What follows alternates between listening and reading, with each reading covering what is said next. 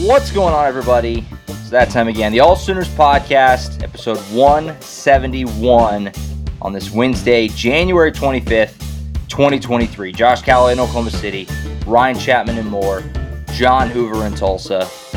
Gentlemen, how are we doing? Where's my snow? I was promised snow and there is no snow. We got nothing. We got some little spitting precipitation.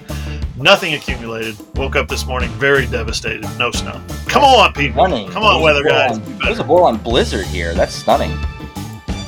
Well, the Oklahoma basketball team was so cold last night that you figured it would have frozen over everything between Fort Worth and Norman, but I guess not.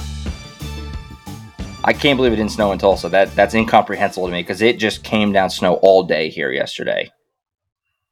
That's stunning. That makes no sense. I even put cardboard on my wife and daughter's windshields to so they could get out for work early today. Nothing. So. Because you were prepared. That's why it was nothing. If you weren't prepared, it would have been. I like to pretend that I'm prepared. Yeah. Yeah, no, it's been relatively calm around these here parts the last week or so. Obviously, a couple weeks ago, we had a packed show. Last week, pretty much, it went longer than I anticipated. This week's show, a little lighter, but we have a few things we want to touch on. We'll get to basketball later on, like Ryan referenced. Got some things that need to be said about that team right now, but we'll get there when we get there. Let's start off with the biggest thing I think that's floating around right now, and I think Oklahoma fans are probably the most interested to hear our takes on both how much we buy it and what it would mean if it were to happen. We'll kind of dive into all angles of it.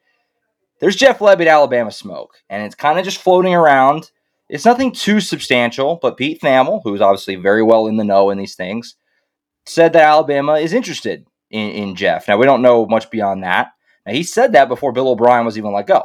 Bill O'Brien has been let go. He's now actually going back to the Patriots. Mm-hmm. So it's like, okay, the wheels are in motion. Alabama is going to be in need of an OC.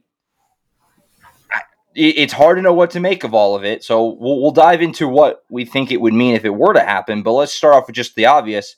How much do you guys foresee this being legitimate, or how concerned should you fans be, I guess, that this could happen, that Jeff Lebby could leave for Alabama? Yeah, well, I think there's usually two ways to look at these things. One is where there's smoke, there's fire. Right. If Pete Thamel he's not reporting it. Now, keep in mind, he went on Feinbaum and said, the name I've heard is, and Jeff Lebby, if Bill O'Brien were to leave. This is a couple of weeks ago. That's one way to look at it. Okay. Smoke, fire. Another way is there's an agent out there who wants his client's name in the ether so his client can A, get a raise, B, get a better job, more money for the agent. That's the other way how these things work. So I think there's definitely smoke. Is there fire? Maybe. If Nick Saban wants an assistant coach, I don't care who you're coaching for. I don't care where you went to school. I don't care what the plan is. If Nick Saban calls, you've got to pick up the phone, you've got to answer, and you've got to probably go interview if he wants to interview you. Yeah, that Alabama OC job's been a launching pad. There's a reason that for the most part, since the Alabama dynasty really got up and running, guys stay there 2-3 years max for the most part, and then they take a job that they want. And Bill O'Brien leaving that job for an OC job, another OC job, but going back to the NFL, that makes sense, too. That's a guy that sounds like he wanted to go back to the NFL, was pretty successful on the coaching side, not the GM side, Bill O'Brien was. And so, that's one of those things where Oklahoma, if you had dialed back the clock 12 months ago, I don't think Oklahoma fans would say, no, you don't leave Oklahoma just to go to Alabama, for OC, all that stuff. Well, hey, the Oklahoma head coach just got poached a year ago, right? What's to say the offensive coordinator couldn't go to what is a better job, which is the Alabama offensive coordinator job? But when you start to kind of think about it a little bit, yes, it's Jeff Lebby's alma mater at Oklahoma. That's one thing that I think Oklahoma fans feel good about. But the other one would be, it was very apparent that Jeff Lebby had no oversight from the head coach in the ways of Brent Venables meddling or anything like that. I guarantee you Brent Venables was not telling Jeff Lebby to have 90-second or less drives in the second half of Bedlam. That's not a guy that has the head coach barking at him left, right, and center all the time. Leaving that to go to Alabama, there's no guarantee that you're going to have that same setup. You're going to have the same freedom on that side of the football, all that. So there would be a lot of stuff for Jeff Lebby to actually consider other than just hey, this would be a launch pad for what I want. Because if you're successful as the Oklahoma OC, Brent Venables is not going anywhere because that means the team's doing well. You're also going to be a launch pad for whatever job you want. It's just kind of might take an extra year or two to get that thing up and running at Oklahoma. Yeah, it's hard because it is one of those few spots where, Alabama comes calling, you have to listen kind of a thing. I have a hard time seeing Jeff Lebby leaving Oklahoma after 1 year. Like Ryan said, it is his alma mater. He does have, this is his offense completely. He's completely running the show here. Everything Ryan was just saying. He has all these guys coming in.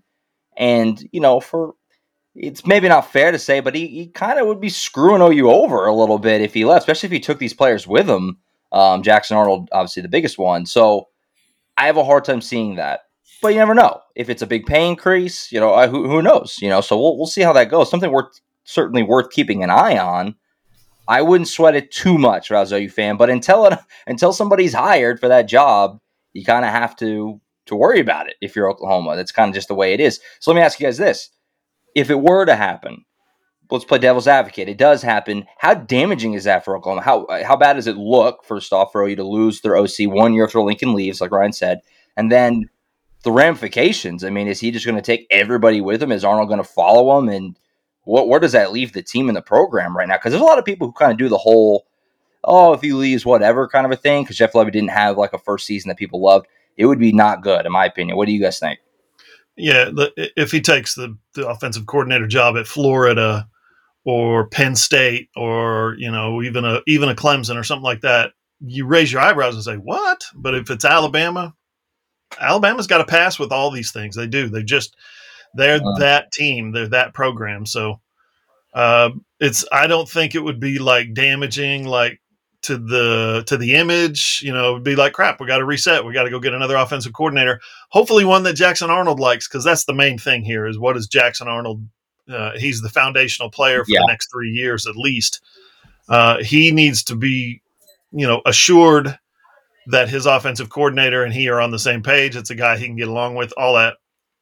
But I think there's a faction of fans out there that believes strongly that Jeff Lebby was the real magnet for Jackson Arnold. And there may be some of that's true. I think there's another faction that believes Jackson Arnold picked Oklahoma because it's proximity, it's fans here. Now Peyton Bowen's here. You know what I mean? Friends are here at OU.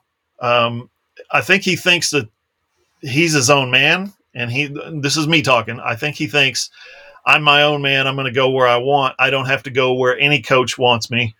But the Jeff Lebby thing is pretty interesting because Jeff Lebby is one of the big reasons why Jackson Arnold came to Oklahoma. Yeah, I think this question's a little less complicated than it would have been pre-signing day. Now, Jackson Arnold is signed. He's enrolled. He's in Norman, right? He's an early enrollee, all that stuff. You would think that even if Jeff Lebby were to leave, that you'd get at least a year for whoever the new guy is to work with him and show him like, no, I know you really like Jeff Lebby, but now that you've worked with me for a year, all this stuff, you can stay. On the image front, I disagree. I think that's a huge problem because Oklahoma does not view itself. It does not project to the world that it is less than anyone. And in back-to-back off seasons, your head coach left for USC and your OC left for Alabama. And the kids you're recruiting, they're not like us. They don't have the encyclopedias of college football knowledge that, they're not sitting through watching random games from the 80s that don't involve Oklahoma or whatever, just because we like college football. A lot of what they absorb is what they're recruited to and then what is negatively recruited against them. So if you have anyone else coming sitting in the living room, talk about Oklahoma, it's like, why would you want to go there? Their head coach 2 years ago left for USC. Their offensive coordinator left for Alabama. What's wrong in Norman? Why are these guys going elsewhere?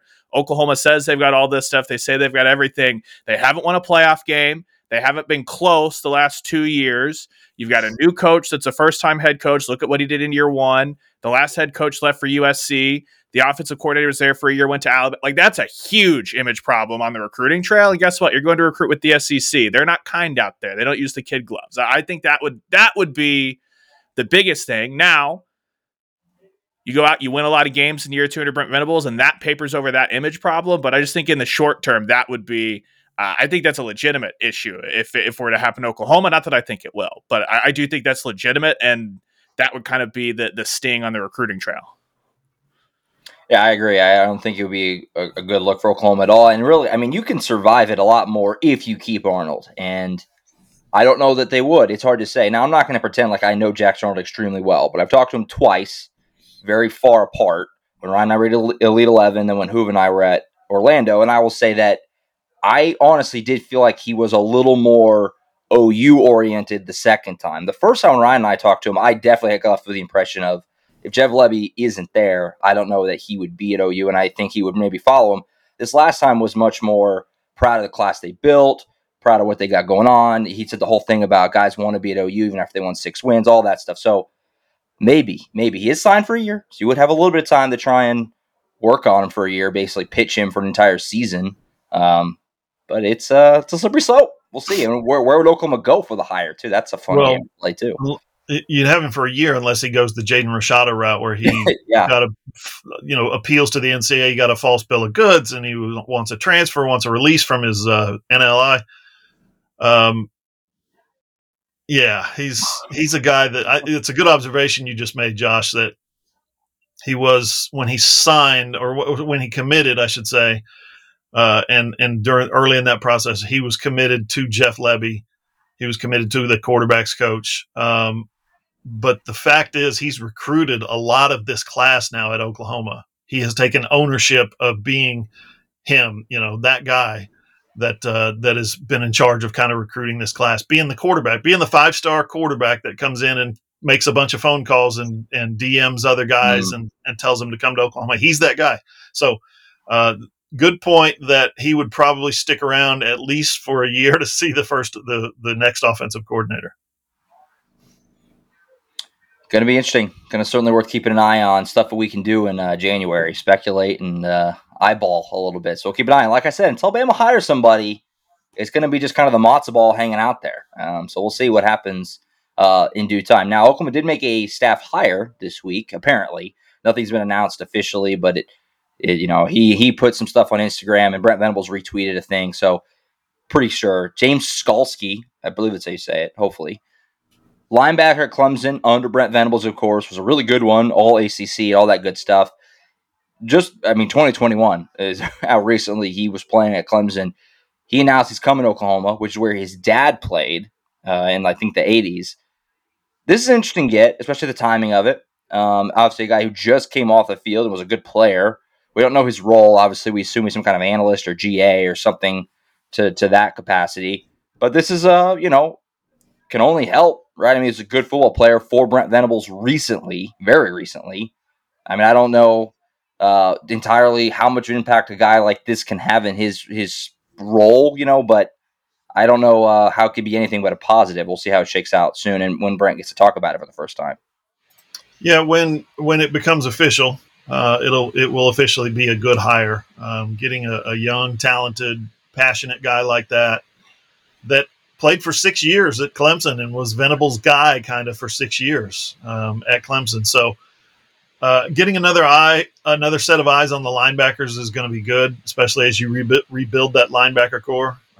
Ted Roof has been through a million, linebacker job changes, I guess, in his career.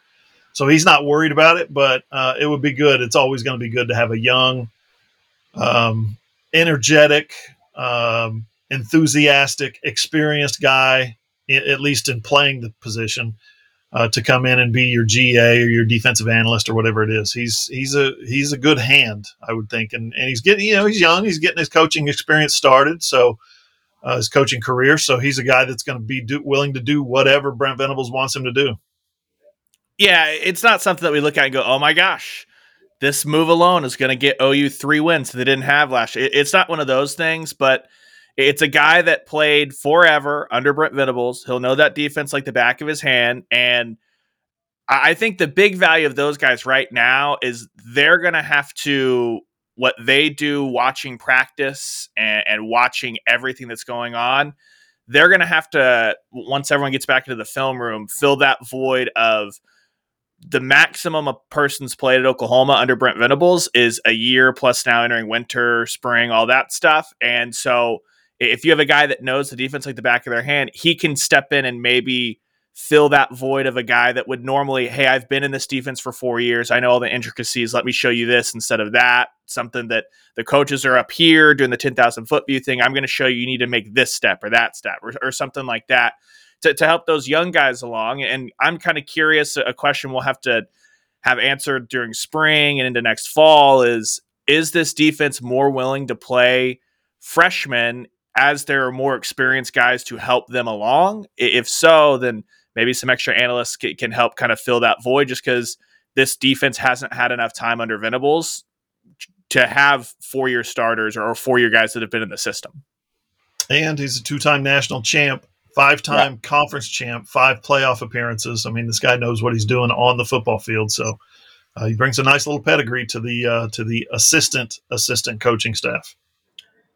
Right. And like you said, Hoove, I mean, obviously linebacker, Clemson, and linebacker was a point of weakness for Oklahoma last year. It wasn't exactly strong. I know that's Ted Roof's position, and it's supposedly Brent Venables' forte, and I'm sure he'll get it going in due time, but it couldn't hurt to have some extra help there after he had a year where Stutzman's year was a little up and down. Aguabu was in the portal now. We're going to talk about him actually in the next segment.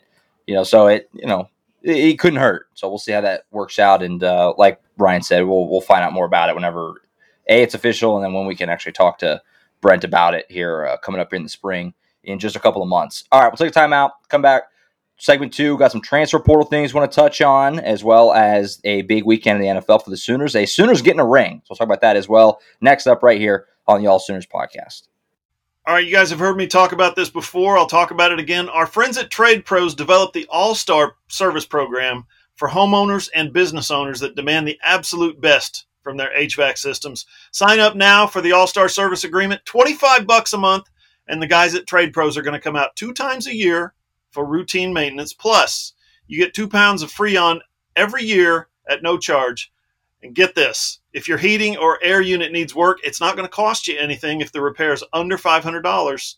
If it's more than $500, your cost comes in at just 25% of the Trade Pros price.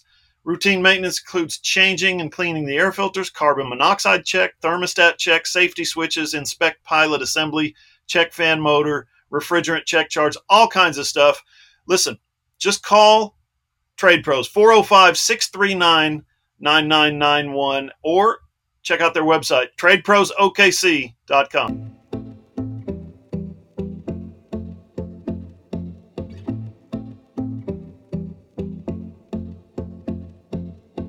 On Twitter, you can follow AllSooners at @all_Sooners. Ryan's at _Ryan Chapman. Who's at John E. Hoover. I'm at Josh M. Callaway. Our website is allsooners.com. We are a Fan Nation affiliate, part of the Sports Illustrated Network. All right, like it's been many times before, segment 2, the unofficial transfer portal segment of the show. Got a few things to hit on here in the last week or so. We'll start with Micah Bowens. So he hits the portal just this week. A grad transfer with 3 years of eligibility, which is like an oxymoron. I don't know, it's like hard to compute that in my brain. What a weird couple of years for Micah Bowens. He comes from Penn State. He has a decent spring game where he showed some flashes in 2021 of like, okay, maybe, we'll see down the road, maybe a gadget guy or something, and just never even got even remotely sort of close to seeing the field. He was behind a walk-on in Ralph Rucker. He was like at least the 5th guy or maybe lower on the depth chart this season. What a weird. He's going to be a great guy in like 5 years to be like, remember when OU had Micah Bowens on the team, this really athletic kid from Penn State who just was so buried on the depth chart to a level that maybe I've never even seen before. He was underneath just concrete slabs miles long on that depth chart. What a weird run for him. It was a weird run. He was behind Ben Harris, remember? The local walk-on. Just when we saw him in the spring, and you could tell by the Twitter responses and the Facebook replies and all this stuff and the voicemails and the emails that we get that come in, complaints from fans, suggestion box, right? Why aren't they playing Micah Bowens more? Everybody wanted to know, why aren't they playing Micah Bowens more? I don't know. I don't know what kind of practice he had yesterday or this week, or who he's ahead of on the depth chart, who he's behind on the depth chart. It's bizarre, but again, we see him in the spring game, and we talked about it a number of times. This is podcast 170. We've probably talked about it 169 times, right? Micah Bowens can run the football. Why isn't he a change of pace guy? Why isn't he, he's an electrifying athlete. Why don't you get the ball in his hands? Maybe he needs to move positions. Maybe he needs to play slot receiver. Maybe he needs to do some. It's unbelievable how it just never worked. He's here 2 full years and never got a snap. Yeah, 2 different quarterback evaluators never put him close to the football field, frankly, for meaningful snaps. And if it wasn't going to happen in OU, Texas, where the game plan was predicated around a quarterback playing wide receiver, bunny ears, wide receiver, just being spread out wide and letting Braden Willis, Eric Gray, Jalil Farouk, Marcus Major direct snap, then it wasn't going to happen. So he moving on, get to actually get a chance to go out there and play. It'll be interesting to see what level he winds up at, just because all he's going to be able to share is practice film. And I don't know at Oklahoma, based off how buried he was in the depth chart, how much of that practice film is going to be actually of him running Oklahoma's offense versus the scout team. So again, kind of like we were talking about, the biggest effect next year is, I guess, Oklahoma fans will have to find somebody else to gravitate to if they're looking for, why is it this guy out there? I imagine that'll be Jackson Arnold. Unfathomable to me that the way his run went. I mean, he was at Penn State, so he had not 1 but 2 blue blood programs said, yeah, let's bring this guy in. And like we said, just completely buried behind walk-ons. This is a scholarship player behind walk-ons. Wild run for him. So we'll see. Like Ryan said, I'm very interested to see what kind of a market he has. Can he sell people on that athleticism again? Maybe. We'll find out. So we'll let you know whenever he lands somewhere. But what a weird run for him. Bizarre, truly. Do you guys think in this case right here, would there be a market for a college combine where you don't have the film, right? And maybe all the practice film, as Ryan referenced, is the only practice film you have is scout team. Maybe you need to go to a central location, Indianapolis or Kansas City or something, and have a combine and show everybody, hey, I'm still that guy I was in high school 2 years ago, 3 years ago, 4 years ago. Might be something to think about. Give us recruiting camp season 2.0. You roll through on Saturday. We've got the high school prospects, and it's a bunch of recruiting reporters. On Sunday, all the coaches who need to fill their roster with transfer portal holes, they descend upon a central location and just do the whole thing over for college kids in the portal. Call it a day. Love it. Great idea. Thank you. I need to get this ball rolling. Yeah, sure. You can be the founder of the Hoover Portal Camp or whatever you want to call it. I mean, not that this is a good, barometer at all, but when we were at practice in fall camp and stuff like that, John Hoover's camp for wayward portal quarterbacks. That's what we'll call it. When we're at practice stuff, like Micah Bowens is there throwing it around like it's not like he must just not have an arm at all. Like he's capable. Apparently, I mean, he's at least competent in some capacity. It's just like I said, unfathomable. Especially when Gabriel was hurt. It's like, why not put him in just to run around? He's very fat. Like I don't know. There has to be more to that we just don't get. There has to be, because it just on its surface makes no sense. Elsewhere in the portal, David Agwebu, who we talked about, I was very interested to see his market. Another one of these guys, because most of the guys who have left OU have not really landed anywhere of supreme note. Theo Weiss to Missouri, probably the biggest one. But David Agwebu lands with Houston. So he stays within the conference, technically. And he's moving to defensive end. So what do you make of both of that? I guess, how do you absorb that information in terms of him switching positions and also, he's in the Big 12. It doesn't feel like a Power 5 because they weren't until literally now. But it is a Power 5 program now. Now we'll see how it works out for him. Maybe that can be a good landing spot for him. We'll see. You guys correct me if I'm wrong. Maybe I dreamed this. Did David Agwebu work out at defensive end in the spring, I think, of 2021? After being a kind of a bit player in 2020, they said, you know what, we're kind of packed at linebacker. Let's move you to defensive end. I got the feeling that was a coaching move. I didn't know it was David saying, as he said in his story in Houston. I'm moving to defensive end where I can be my real self or my full self.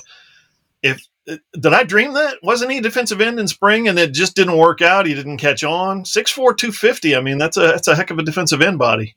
Well, he was a tweener in Grinch's defense. And if you remember, though, coming out of 2021 into 2022, the big storyline surrounding David Ugwoegbu was in the lead up to the Oregon game in the Alamo Bowl. He had decided, he had committed to himself, I, for my entire career, have been at one spot and mentally been like, I'd kind of like to be over a defensive end or rush linebacker or whatever it is. And coming out of the Alamo Bowl, he had said, no, I am dedicated. I want to be an inside linebacker. And then when Brent Venables was the hire, that just reinforced it to him and I'm going to have the best coach possible to coach me as an inside linebacker. And leading into spring ball or in spring ball, when we got the, a bunch of the player availability, stuff like that, that was the David Ugwoegbu story, is that I'm dedicated to playing middle linebacker. I'm staying here at middle linebacker. I'm not looking to bounce to outside, anything like that. And he was productive, albeit far from perfect this year. I just think that this move to defensive end probably gives some insight into how that exit interview probably went with David Ugwoegbu, where it was either we had speculated last time, was this you can come back, but you're not going to, those snaps that you played, like you're going to have to earn them all back. It's not like we're just going to hand them back to you. Well, maybe David Ugwoegbu himself had said, okay, I did this season at linebacker. I realized, no, not for me. I want to go to defensive end. And he doesn't fit Oklahoma's defensive end room. And so that made the decision easiest on everyone, just to say, hey, you can go pursue defensive end somewhere else. And we're thankful for the year that you gave us here with the new coaching staff. Venables linebackers and Venables safeties throughout the years, going all the way back to OU the first time, will tell you that it's a really he asks a lot of pre-snap recognition and understanding of concepts, what offenses are trying to do and how they're moving and how they're changing and shifting and evolving in over the course of one play.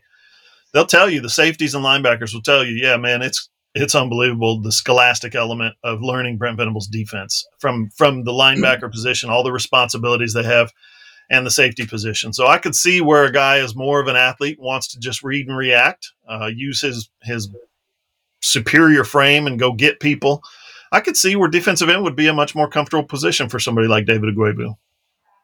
Yeah, I agree. I kind of like the move for him. Frankly, we've talked about it many times. Just few guys are as physically imposing on that team last year as David Ugwoegbu. So maybe get him, off the ball, just trying to get after the passer. Maybe that's just going to be better for him. So we'll see. We'll keep an eye out for him. Maybe Oklahoma plays Houston. Obviously, the rumblings that we've heard, they don't, but maybe they do. And that could be a fun little thing to watch out for if it happens. What are you saying? The Big 12 schedule's not out yet? It's still not out. Still not out? Believe it or not. I think the 2023 season may start, and it's still not out. I think we may just be playing non-conference games like, where do we go next? I don't know. We'll find out when we get there. Yeah, one of our good friends, Abby Bitterman, who does a great job covering OU softball for the Norman Transcript. She's worked at Oklahoma. She texted me and she suggested that what the Big 12 is going to do is they're going to blindfold every team and say this is a designated road weekend, and you'll fly somewhere and you'll find out who you're playing when you land on Friday night. That'd be great. And that in response, the home team will be sitting there, and on Friday they're like, "Congratulations, Oklahoma! This week you have UCF tomorrow, yay!" Because the Big 12 is a disaster. If anyone thought that by OU and Texas leaving this was going to be harmonious and all that stuff, same conference that had no foresight, lost Nebraska, Colorado, A&M, Missouri, didn't expand the first time, same old problems. This schedule delay is the best evidence we have, to my estimation, the best evidence that we've had so far that Oklahoma and Texas are leaving early, because they had their schedule set up. They had it, okay, you're going here, you're going to be down here, and then over here, and then they had the matrix all laid out, and they had it all set up. Everybody's playing everybody. Everybody's going to get 2 games with Oklahoma and Texas. Oh, crap, they're leaving early. Now we got to redo the whole thing. So this is, I guess, Exhibit A, that OU and Texas will be gone in 2024. Yeah, and there has been some people have brought it up and floated around, like, is there any potential that this SEC move could be coming even earlier than that this coming season? Part of the delay, I don't think so. SEC schedule's already out, but it is baffling that the Big 12 schedule is so behind. It makes no sense. So we'll see. Maybe just kind of do a Russian roulette type wheel each week, and that's how you just do it. Maybe OU ends up playing Bedlam like 4 times. I was going to say they should just play OU Texas 9 times this year. That OU and Texas should just be like, screw y'all. You can't figure this crap out.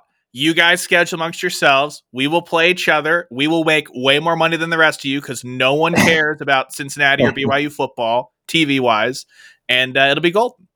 4 in Norman, 4 in Austin, the 1 in Dallas. There you go. That's a great idea. And at least 4 of those games. World? Yeah, sure. At least 3 of those games need to be Arnold versus Arch so that we have an odd number and that we get a definitive one of them is better. And we just call it better. I was going to ask you guys, did you guys see, made me think of it, did you guys see in the BYU press box, did you guys see this? They put that big, did you see this, Sue? If Ryan did. They put this big thing up of all the Big 12 teams. So, like, they're in the Big 12 now. It's this big fancy thing. Every school's got their own plaque in the Big 12. And then OU and Texas are on their same plaque. They are splitting a plaque in the corner. So everybody got their own plaque, but then OU and Texas are shoved into one plaque in the corner. Pretty funny. Pretty funny little move there. It's like, they're only going to be here for a year, so split it. We can't pay for the plastic for 2 plaques for 1 year. We can't. It can't be done. The OU logo is on top, so fans will like that. The OU logo is on top. The Texas logo is on the bottom.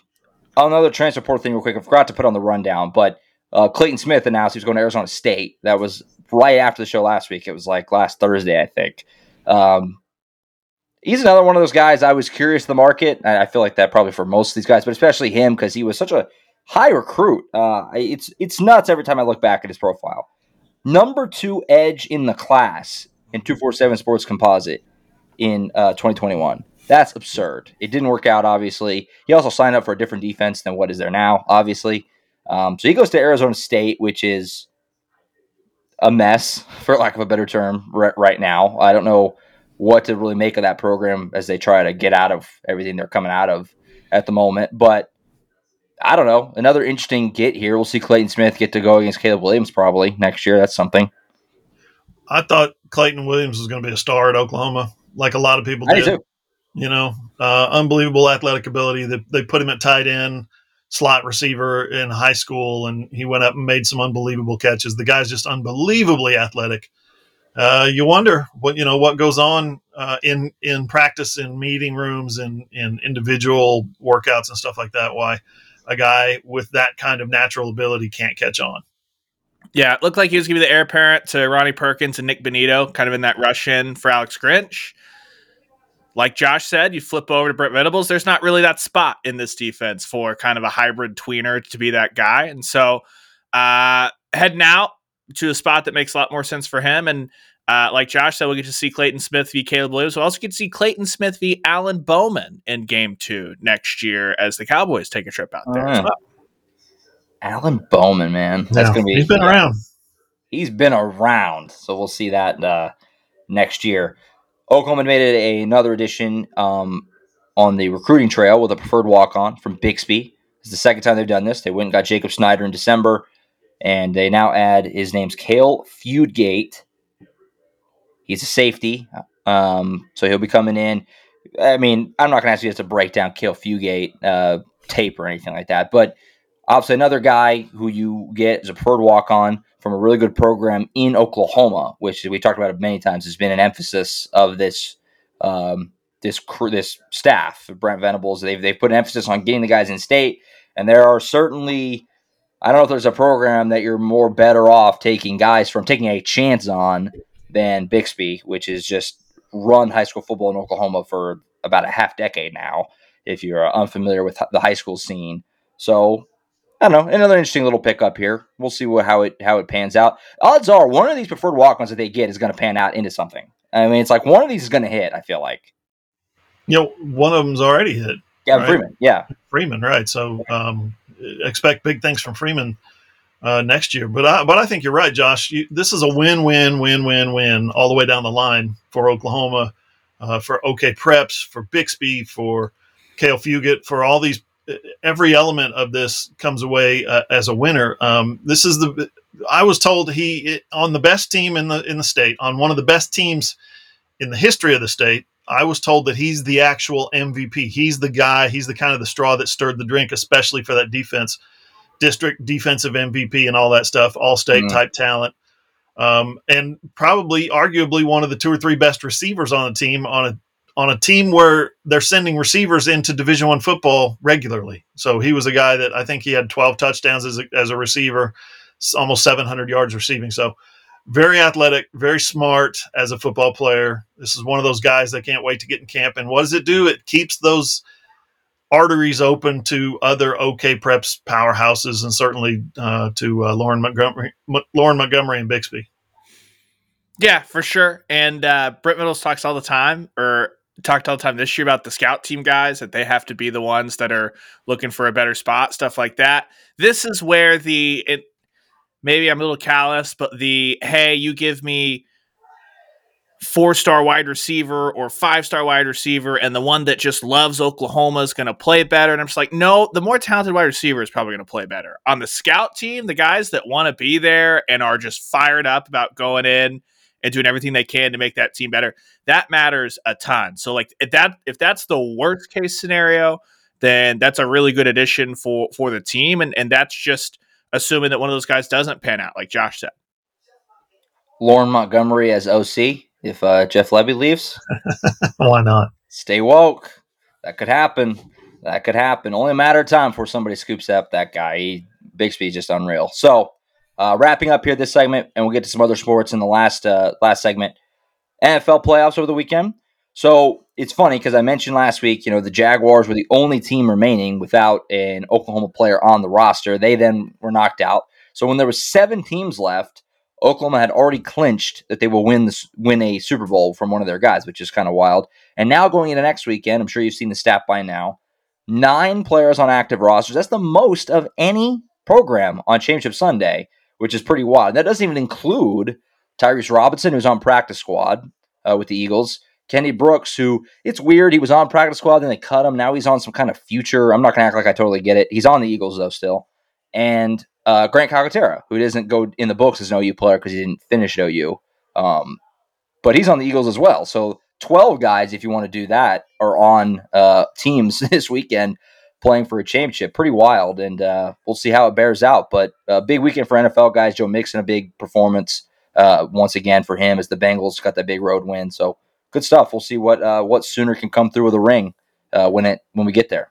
I saw this question raised twice over the weekend, and the question is now the new dumbest debate of the season. Yeah, and that is, who gets to claim Jalen Hurts? Is it Alabama fans or is it Oklahoma fans? There's a debate going on. It's just like, shut up.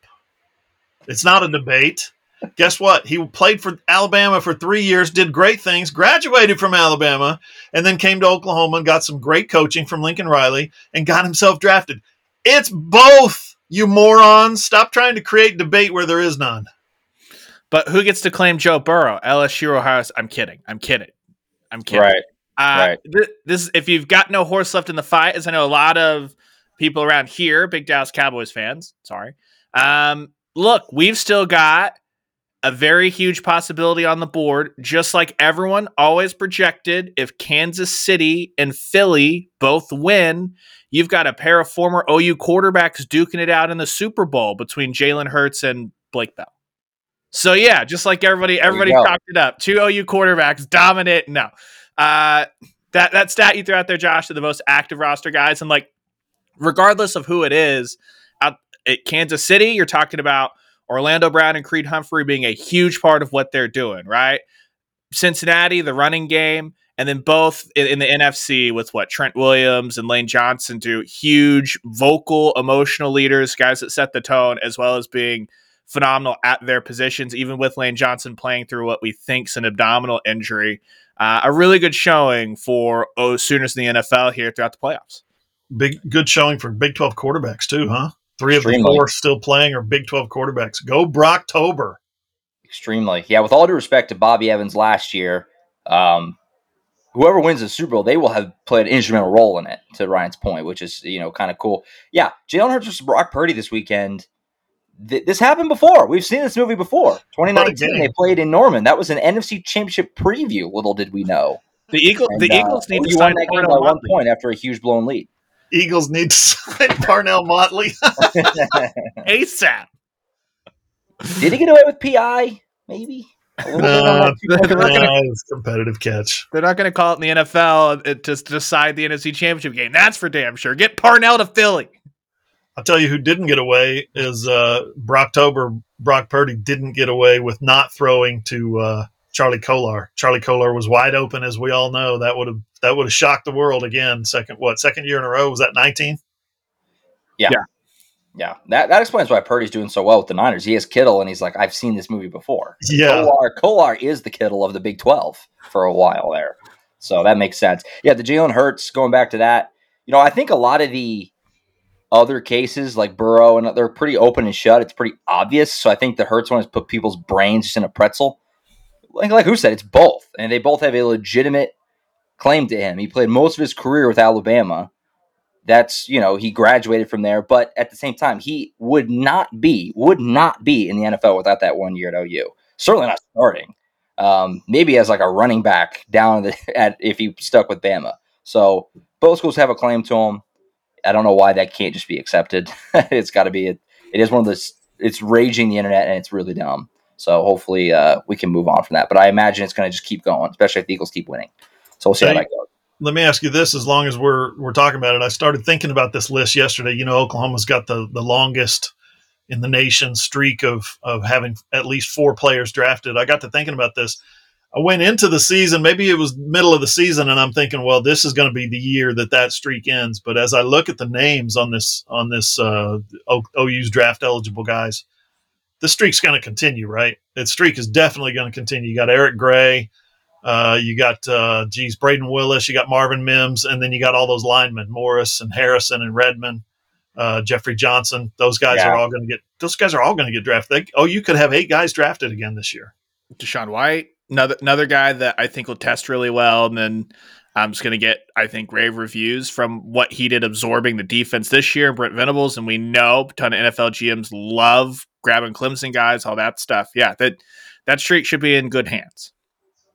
I would think so. I mean, just Mims and Wanye and Anton right there. That's 3 locks. So then you just need somebody to, and I would imagine, that streak's going to survive another year. Now we can look forward to next year and continue to do the round. Dylan Gabriel?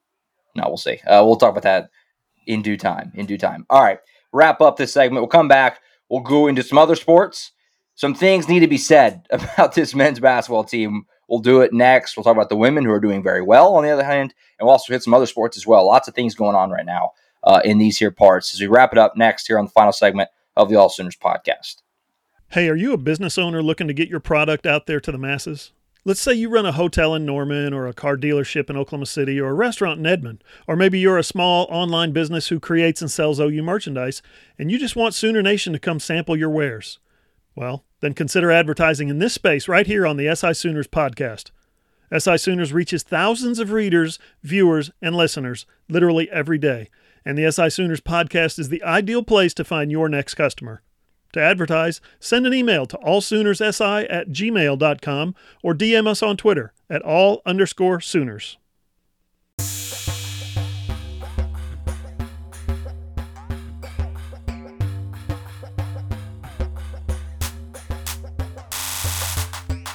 Final segment of the AllSooners Podcast, episode 171. Get through some last few things here, send you on your way. Before we get to other sports, do want to pump real quick that Hoover's been doing a series on allsooners.com that is introducing you to all the early enrollees, guys who we're going to see in spring ball. Really, I mean, the most intriguing part of spring ball is to see the new guys more than anything. And Hoover's been going through them one at a time, kind of outlining what to expect for Oklahoma fans, getting people a chance to get to find out a little bit more about them. So obviously that's a good thing. And Hoover, you can obviously elaborate more on what's been going on with that series and what you have coming up. Yeah, get yourself to allsooners.com. Click on the football tab if you just want to look at these incoming early enrollees. The series that we're literally in the middle of right now today was part 7 of a 14-part series. I'm not real big on 14-part series, but this is an unprecedented class, the number of guys who are enrolling early. We started alphabetically, but despite our best intentions to stay alphabetical, it didn't quite work out that way. So we had to do some shifting around the scheduling anyway. We've gotten to PJ Adebawore. We've gotten to Jackson Arnold. We've gotten to Joshua Bates, Peyton Bowen, Kendall Dolby, Caden Green, and this morning we ran Dalen Smothers. Interesting story from him. He didn't even play football his senior year of high school, and I've been wondering about that, and it's not a story that's really been told a whole lot, so I got his high school coach to get in there and tell me kind of what happened. I say his high school coach. He transferred his senior year, so he never got to play for this coach, but the coach got to know him, got to welcome him into the fold, and he talked about his leadership, and he talked about his role model and what an example he was for other young people. So yeah, strongly recommend. We're going to have, who is today? Josiah Wagner is today. Talk to his high school coach, who is currently on leave, maternity leave. I should say fraternity leave, right? Paternity, I guess it is. His wife just had a baby, so up in Seattle. So yeah, he's home and more than willing to talk about Josiah Wagner. Great conversation I had with him recently. So yeah, check that out, allsooners.com. You'll get to know each one of these new guys. And then coming after that, we're going to do the same thing for the transfer portal guys. We're going to talk to people who know them from their previous stop. Yeah. So we're going to present that to you at some point in the very near future, hopefully before spring football gets rolling. Well, that should roll us all the way in. And then, as we always say, you'll look up and we'll be in the midst of spring football press conferences and ramping into the spring game here, which is coming April 22nd before we know it. Yeah, no details yet. We did get the date, April 22nd. So mark your calendars. Spring game coming up. Who was there a whole section in the Dalen Smothers one of Brent Venables committing a minor recruiting violation by saying his name? That's like what I'm going to associate with him his whole run. That was something. It was great. When he said that, we all just, because we all kind of know, nobody in that audience of sports writers and broadcasters, none of us are in the NCAA rule book. But we know that one. That's the one that we know. They're not allowed. We've asked him a million times about players. I can't really talk about it. I can't say their name. I can't mention them specifically. He just threw it out there, and then he's like, I guess I'm not supposed to say that. Yeah, it was funny, too, because, again, this season, especially with how the season went, there were a ton of broad strokes of, hey, how does your recruiting pitch change? Stuff like that. There was on signing day in the midst of the Bowen saga, right? It was Hoove. You had asked him basically, like, do you have to keep the door open, all that stuff. And in that one, he was just trying to tell I think you had asked him, Hoove, just about hosting a big recruiting weekend and kind of the tax that has on a head coach and the coaching staff. And he was just telling a story about, we had one recruit, Dalen Smothers, and he's like, we had one recruit whose mother had said, and he just took the step back. Everyone knew it. It was funny. Good stuff. I'll have that. That's associated with him for me forever. And hopefully Hollywood Smothers. We'll see what he looks like here coming up in just a little bit. So yeah, check out that series on allsooners.com. Give you some taste of that football. There's not a lot of football going on right now. There's winter workouts. It's late January. So that gives you some football to get excited about. Spring ball will be coming up before you know it. About a couple months away, I think, usually from about when spring camp starts. So we have lots of good stuff there to fill that void as best we can in the meantime. All right, getting some other sports here before we wrap up. We're not going to recap each game, obviously. Men's basketball, since the last show we had, things have changed tremendously. They've lost 3 times since the last time we did the show last Wednesday. They got hammered in Stillwater in the second half in Bedlam. They hung around with Baylor, but it was gross. Couldn't get any rebounds. Lose at home to Baylor, and then got just blown to smithereens last night in Fort Worth. I mean, you got to lay it out there. The team is an abject disaster right now. I mean, it's really, really bad. And they're 2-6 in conference play. This team was supposed to be better than last year's team. They're not. And it started night 1. Remember, they lost Sam Houston State, and it hasn't really ever gotten consistently better. I mean, this is a rough spot right now for this team. They're not the tournament, they can still obviously make the tournament, but right now they need to worry about just winning another game right now because it's not good. Yeah, I don't know where Smithereens is. I don't know where it's located, but that is an apt description for where Oklahoma is right now. Yeah. They've been blown there to smithereens by TCU last night. That was rough. That was hard to watch, even on ESPN Plus. That was hard to watch. The Baylor game, you leave that game, I think, thinking, okay, well that was a quote unquote quality loss. This team, they made some strides. You saw some good things. They just couldn't close it out. You like what you see. And then they come out, and it's like Porter said at his post-game press conference last night, first time all year we have not competed. He's like, you're in the middle of Big 12 conference basketball. How did that happen? How did you get to this point in the season? Is it Sherfield? I texted you guys a photo of a bodybuilder last night whose shoulders are like out to here. The guy's got a broad shoulders, and he's been carrying this team for so long. He looked tired last night. He looked worn down. Sherfield did. So when you don't have that offensive punch and your best offensive player looks worn down, plays worn down for the third game in a row. I think that's a bad combination. Yeah, I think this team has been covered up by the Big 12 because the Big 12 has legitimately 6 teams that are in the top 20, are top 20 teams, and are going to be circling around. And if you just look at the standings today, like those 6 teams are going to cannibalize themselves. And we've had all these conversations about the toughest schedules, all this stuff. Guys, there are 3 bad basketball teams in the Big 12.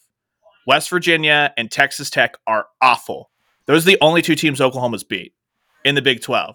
OU is a bad basketball team. They are athletically far below par in the Big 12, which means that their bigs especially have to give you something else. We thought that was going to be the shooting for Tanner Groves. The league has figured him out. He is worse, less effective, than he was last year. Sam Godwin does not bring you the same kind of size that even an Ethan Shagwa did, and it's shown. This team can't rebound. So last night, TCU's playing without Eddie Lampkin. That should have been the little glimmer of hope they could glob onto. Yeah. And they turned the ball over on 4 of the first 5 possessions and never even looked like they were going to try to compete to get back into that game. The questions are going to come, and Porter didn't like these questions last year, and to his credit, he never lost the locker room. That team competed to the bitter end. They weren't good enough, but they competed to the bitter end. The team quit in the second half in Stillwater. They quit for down that final 5 minutes. This team quit about 15 minutes into this basketball game. Porter has a style that's gross to watch. If they're not going to win, there's not going to be any fans in there. So we'll have to see if he has any tweaks as far as pivoting to younger players like we saw the last 5 minutes or not. But it's going to be fascinating to monitor how this team plays out the rest of the way, because they've been close, but they've shown over and over again they are not good enough to win those games. They're going to nick one, but that doesn't mean they're suddenly a good basketball team and deserve to go to the tournament. They're hurtling toward the NIT. It'll be fascinating to see mentally who stays checked in, who checks out, and if this just becomes the freshman and sophomore show the rest of the way. Hey, the question is, if you're scoring 50, 55, 60 points a game, and you're Porter Moser and you're Oklahoma, you have this roster and you have this coach, who bears that responsibility? Because 55, 60 points a game, 65 points a game, even in the Big 12 is not going to win you. It's not going to get you over 500. So who bears the responsibility? Is it the players' lack of explosiveness, lack of scoring ability, or is it Porter's style of basketball? Well, we can go round and round on that, but here's the bottom line. Oklahoma's in the 300s in pace. There are only a handful of Power 5 programs that are below Oklahoma in pace. They're in the same neighborhood as Purdue and Houston. That's going to be the 2 that are held up. I know that Houston technically right now it's on a Power 5. They'll be next year. I don't care.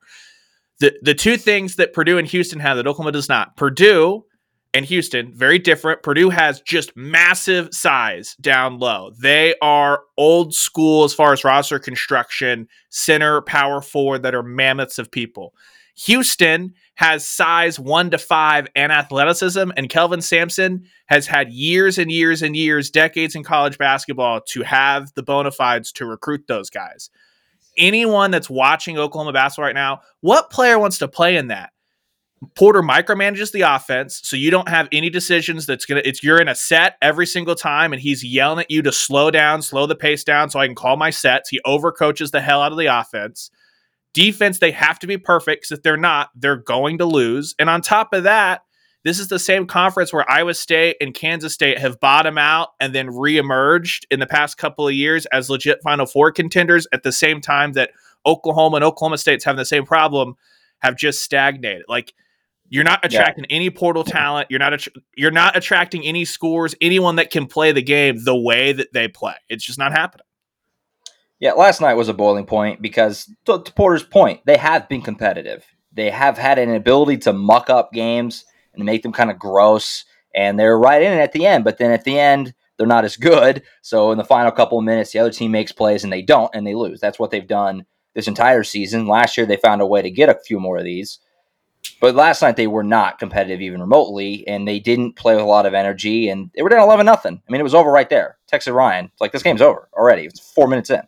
And so last night was a breaking point, I think, for a lot of people. And so let me ask you guys this. We have a lot of practice in this area because we did it a couple times in the football season. We're not going to call for anybody's job. I don't feel comfortable doing that, really. But I want to frame it this way, same way we did in the football season when talking about Brent Venables in the year that he had. Are the concerns valid? Like, is this going to work? Like, I mean, people are questioning that right now. Is this Porter Moser thing going to work? Like, long term? Because year one was all right. He got a pass for it. He was a really hodgepodge thrown together team. This year's team is his guys. The best player on the team is not even his guy. Jalen Hill is a Lon Kruger guy. The rest of the team is him, and they're pretty much across the board underperforming. How concerned should fans be? Are concerns valid that this hire maybe isn't going to work? And, Oklahoma's going to be looking for a new coach here in the next year or two. Yeah, I don't know the answer to that, Josh. I'll just say it right up front. I don't know the answer.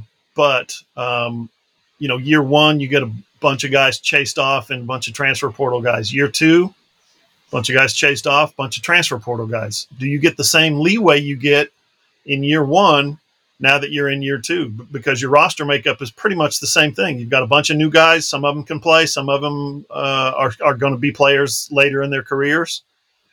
At what level of patience does Joe Castiglione need to have with this basketball program right now? I don't know the answer to that. Right. And here's the question spin off that. What's the marquee portal guy that Porter Moser's landed that's worked and pushed Oklahoma over the edge? Because that's nobody right now. Doesn't exist. Yeah. It's nobody. And so I honestly think the Porter Moser question is going to be, is Oklahoma playing in the Big 12 next year in basketball? Because if they are, this is what the team's going to look like. Okay. If they're playing the SEC, we've seen they can beat Ole Miss. We've seen they can beat Florida. We saw last year that they were competitive with Arkansas and just not competitive with Auburn. So this is going to be a team in the SEC that is not good enough to hang with the top of the SEC. There are more bad basketball teams. So are OU fans content with playing a disgusting, gross, boring style of basketball, not winning at the highest level because they're not going to beat the Tennessee's, Arkansas's, Alabama's consistently? That's not going to happen with the way that this has gone. But hey, congrats! You can blow out Vanderbilt and Mississippi State. You can beat Florida and Ole Miss. Like, is that good enough? That's not going to be good enough to pack the Lloyd Noble Center, and it's going to be contingent on you. You're going to have to make tournament runs, and what we've seen so far is nothing to suggest that. So I think this is an off season where Porter may have to look within himself and evolve a little bit. They've got to find a way to play with a little bit more pace, or he's got to bring in more athletes in the portal and actually play them and not let that go the way of Marvin Johnson and Joe Bamisile, who are the most athletic guys who can't kiss the floor because of how he runs his rotation. Right. No, it's a dire situation right now. My general feel, just on a broad sense, I think Porter Moser is a good basketball coach. He is a psychopath in a good way in terms of the amount of hours he puts in the facility, and it just kills him to not be winning. He wants more than anything to have OU rocking and that LNC to be packed. He wants that really badly, but the talent level on the team is just so clearly not up to snuff with the rest of the Big 12, and at a point that comes back to Porter getting players here. So we'll see how that shakes out. I think you give him more time. Like I said, I do think he's a good coach, but this team is a massively disappointing coming into the year. This was supposed to be at least nobody thought they were Final Four good, but they thought that this would be a tournament team, and they're not. They're not right now. They're 2-6 in Big 12 play, and like Ryan said, the only 2 wins they have are against the 2 worst teams in the conference. So, I don't know. We'll see how it goes. And again, OU had a 13-point lead in Lubbock and blew it and was saved by Uzan, a couple of free throws at the end. And then Jalen, Oklahoma was on the ropes against Texas Tech, who is a joke compared to what the Big 12 puts out. And they were missing key players in that game too. It's not pretty. And number 2 Alabama comes into town on Saturday. Holy moly. Besides the fact that Alabama is really good, they're also a matchup nightmare. They're so big and athletic. It's I don't know. It would now. I say that I'm going to sound like I'm talking out both sides of my mouth. It wouldn't surprise me for them to muck up the game and stay competitive because that's what they usually do. But boy, on paper that does not look good. And to Ryan's point earlier, I tweeted this last night. We can probably lay off complaining about the crowds for a little bit because the LNC crowds. I've been very critical of that in the past. Right now, you got no leg to stand on if you're OU because the team is just not competitive and they don't play a fun brand of basketball. It's hard to expect people to come out for that right now. That's just the way it is. Yeah. Just the way it is. The crowd is the crowd. The OU basketball fan base is the OU basketball fan base. That's not going to change. You got National Player of the Year, and you got a phenomenon like Trae Young, and you've got Final Four teams, and there's still thousands of empty seats. So what are they going to do for a 2-6 Big 12 team? Right. They're not going to come out. No, that's just not going to happen. So if that's your shot, women's basketball can be your chaser here because they're playing very well. They're like the complete antithesis in every way right now. It's actually amazing how opposite these teams are right now. They play so fast, just points everywhere, and they're winning. They won Bedlam on Saturday. They have a legitimate shot to win the Big 12. They're in Austin tonight. I mean, it's mind-blowing when you think about what that program was a couple years ago and what they are right now with Jenny Bronchek. And when we did the show a few weeks ago, who wasn't on the show? He was come back from Florida. It was with Ross, Ryan, and myself after they lost to Baylor. And I was saying at that time, man, what a disappointing loss that is. That's a game you need to win. And maybe this team isn't what we thought they were going to be. They haven't lost since then. They played really well. I mean, Jenny Bronchek, you can't stress enough what an insanely good job she's done. And they're a good team. They're a fun team. They've won 5 in a row since that night. They play at Texas tonight. They've got a full 1-game lead right now in the standings. They're in first place, 5-1, I think, in conference play, and they play second place Texas. So it's a huge game tonight. It'll all shake out tonight. Here's the thing: even if they lose badly, they'll still be tied for first place. So plenty of opportunity there. One thing to keep your eye on: Taylor Robertson, 2 away from setting the all-time NCAA 3-point record. 2 away. She needs to hit 2 tonight to break that record. So I'll be watching.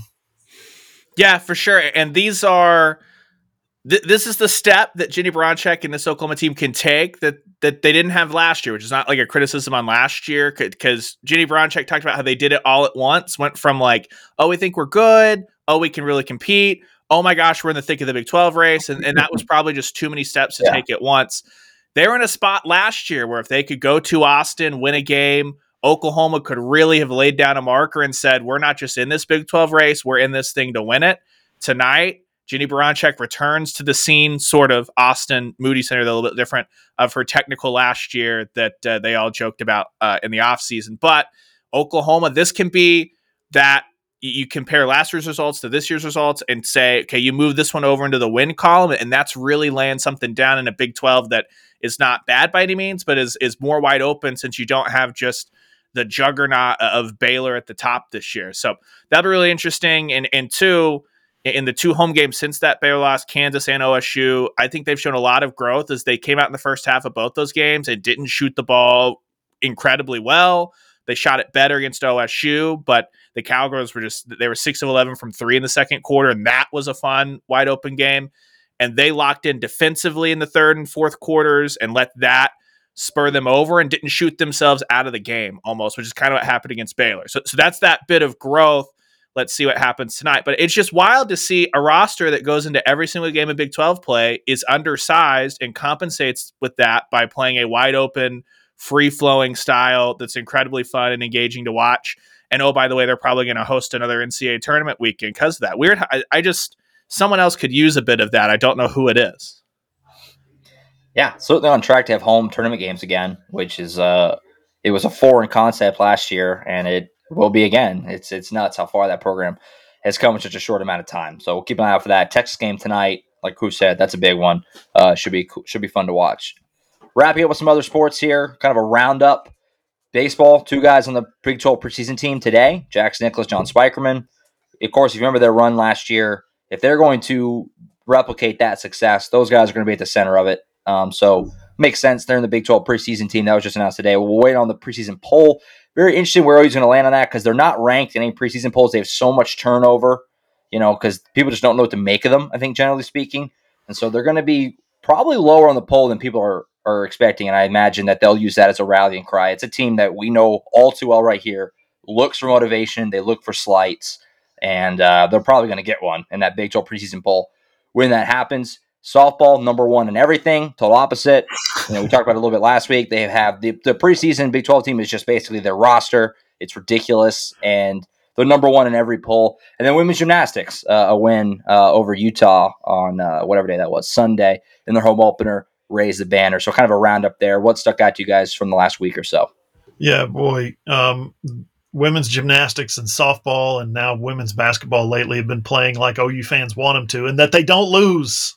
They go up against whoever it is, Utah, LSU, number 1 team, number 2 team, Oklahoma State in the country. They don't care. Whoever it is, they beat them. And that's what OU fans want. What was the saying we were talking about earlier, guys? OU fans love it when their team wins. I mean, that sounds stupid to say, but the fact of the matter is that's when OU fans come out, go to the gym to watch their team, is when they're dominating people. They got their foot on that throat. Softball, I saw a press release today. Softball, the National Player of the Year nominees came out. OU's only got 8 players on the National Player of the Year nominee list. 8? Absurd. They were 7 of the 12 all Big 12 preseason selections. Tiara Jennings and Jordy Ball were unanimous, which led to a lot of saber rattling from how is Jada Coleman not unanimous? How is Grace Lyons not unanimous? So when the coaches get that, they just get 12 spots on the ballot. So you just put, if you have 12 second basemen, which wouldn't happen in this conference, then you can do that.